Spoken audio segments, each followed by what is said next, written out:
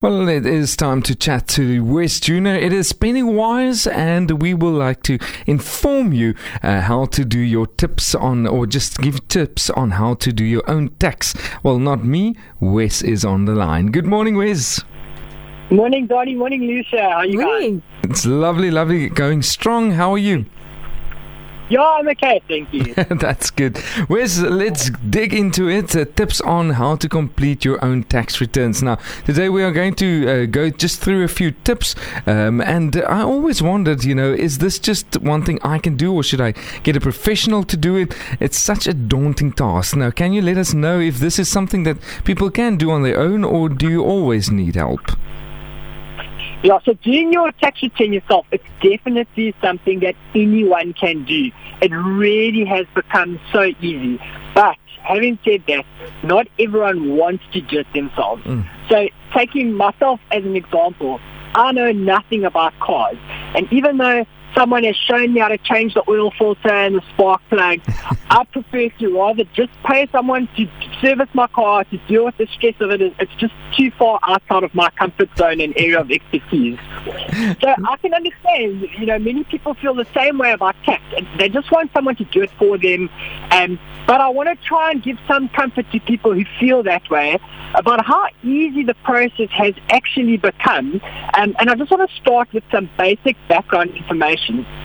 So as much as SARS has gotten thick in the media over the past few years, we've got to remember that maybe 10 to 12 years ago, SARS was actually world class in the sense that they were winning awards for their e-filing system. And even if you go into Wikipedia, you'll see that it'll describe e-filing as an international standard comparable with America, France, Australia. And I would argue that it's even better than the American way of filing taxes because our system is far less complex. And part of the evolution of SARS is that from this last tax year, your tax return is basically pre-populated with all the data for you so that all you need to do is review it and click one button to say that you're happy. That's interesting. Sure. Simple as that. But can you just explain a bit more for the people who are not sure? It's pre-populated. What is needed? What data do I need to have ready? What is in there already? All of that. How can they know the data that is pre-populated is correct and is the right thing? Yeah, so the reason that this is a big deal for us is because it reduces the amount of effort and knowledge that we need in order to complete the tax return. But the bigger reason is that it helps SARS enormously having other people fill that information in for us on our behalf, because then it's far more reliable and independent. So I'll try to explain it by way of example of some of the data that gets pre-populated. So firstly, if we are employed, our salaries and our deductions, they're directly entered onto our tax return by our employers when they submit our RP files for us.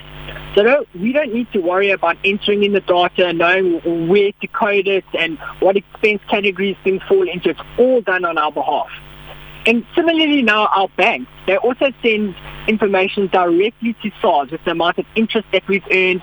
Our medical aid sends stuff directly to SARS with our contributions and other information that's needed. And lastly, if we've got pension or retirement funds, those providers like Allan Gray, they also send that information directly to SARS. So when we open our return, it's all there. We just need to confirm that it's correct.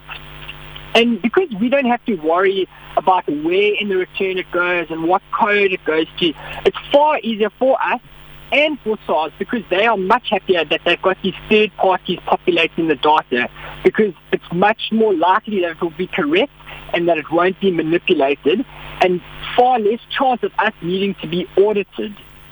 And lastly, maybe just to bear in mind, when you say we've got to check that data is correct, what we more mean by that is the numbers are likely to be right. If Allan Gray says it's been 5,000 Rand that you contributed, that's probably right. It's not 6,000, it's not 7,000. They've got the number right.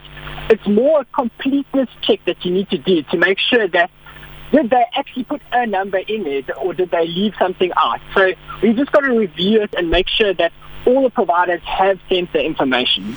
Okay, you just mentioned that a lot of institutions send through all the information directly to SARS, so you don't have to worry about or just have that hassle of getting all the information and just sending it through.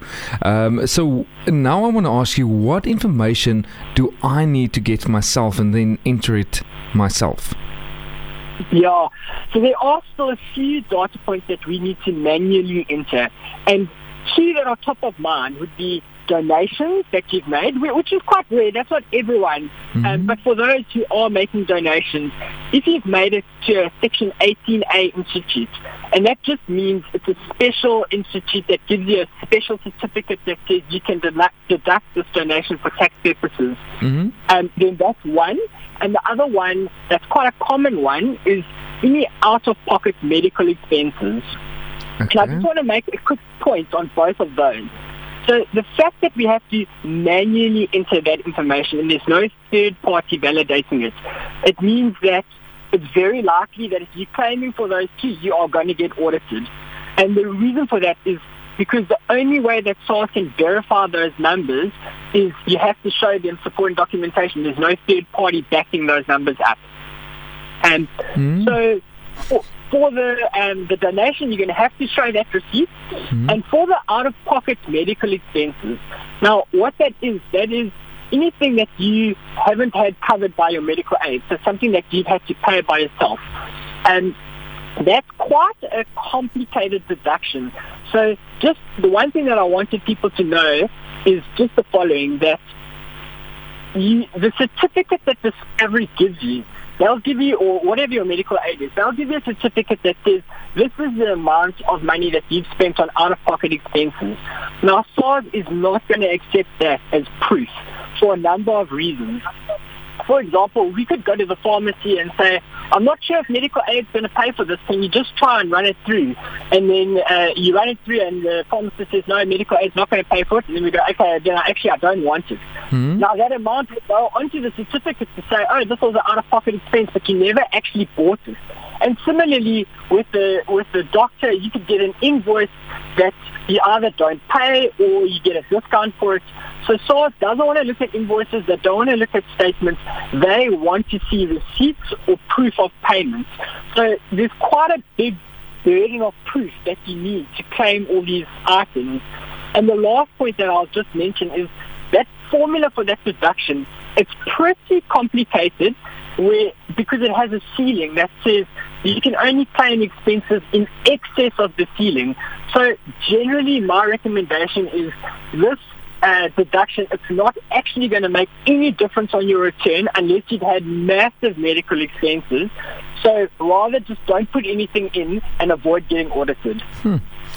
Oh, that's quite a lot. If you haven't done it yet, I think it is still a little bit daunting. But like you say, most of the stuff already pre-populated, and your medical aid will send through your medical certificate, all of that, so you can receive all of it.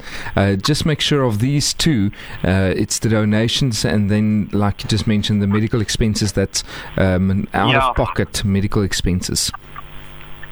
Okay, so with this being said, and so easy, where all we need to do is just click a button to say we agree with everything that has been pre-populated. But now I still want to know, do you think that people will still use professionals to do their taxes? So it's really up to the individual. Some people just prefer not to do it. My view is that it is helpful if you're that way inclined. Just start off with a professional just to show you the ropes and to make sure that you are in fact claiming for everything that you're entitled to. And then if nothing has changed, then you can just do it yourself and carry on doing it yourself. You'll start gaining confidence, and only when something changes again, then you just get a professional to help you with that change. Okay, wonderful. Thanks, Wes. Thanks a lot for chatting to us again and giving us this practical tips on how to complete your tax returns. If anyone has some tax questions or is needing some help on completion of their returns, they can always contact Wes. His email address is wesley@multitrust.net, or you can get more details here at at Radio Helderberg's Facebook page, and you can get his number and all the contact details that you want. So you can just send us a WhatsApp as well. We'll give you all Wes's contact details. It's 082 870 4496. Wes, till next week. Enjoy your day. Thanks. Cheers, guys. Cheers. Bye.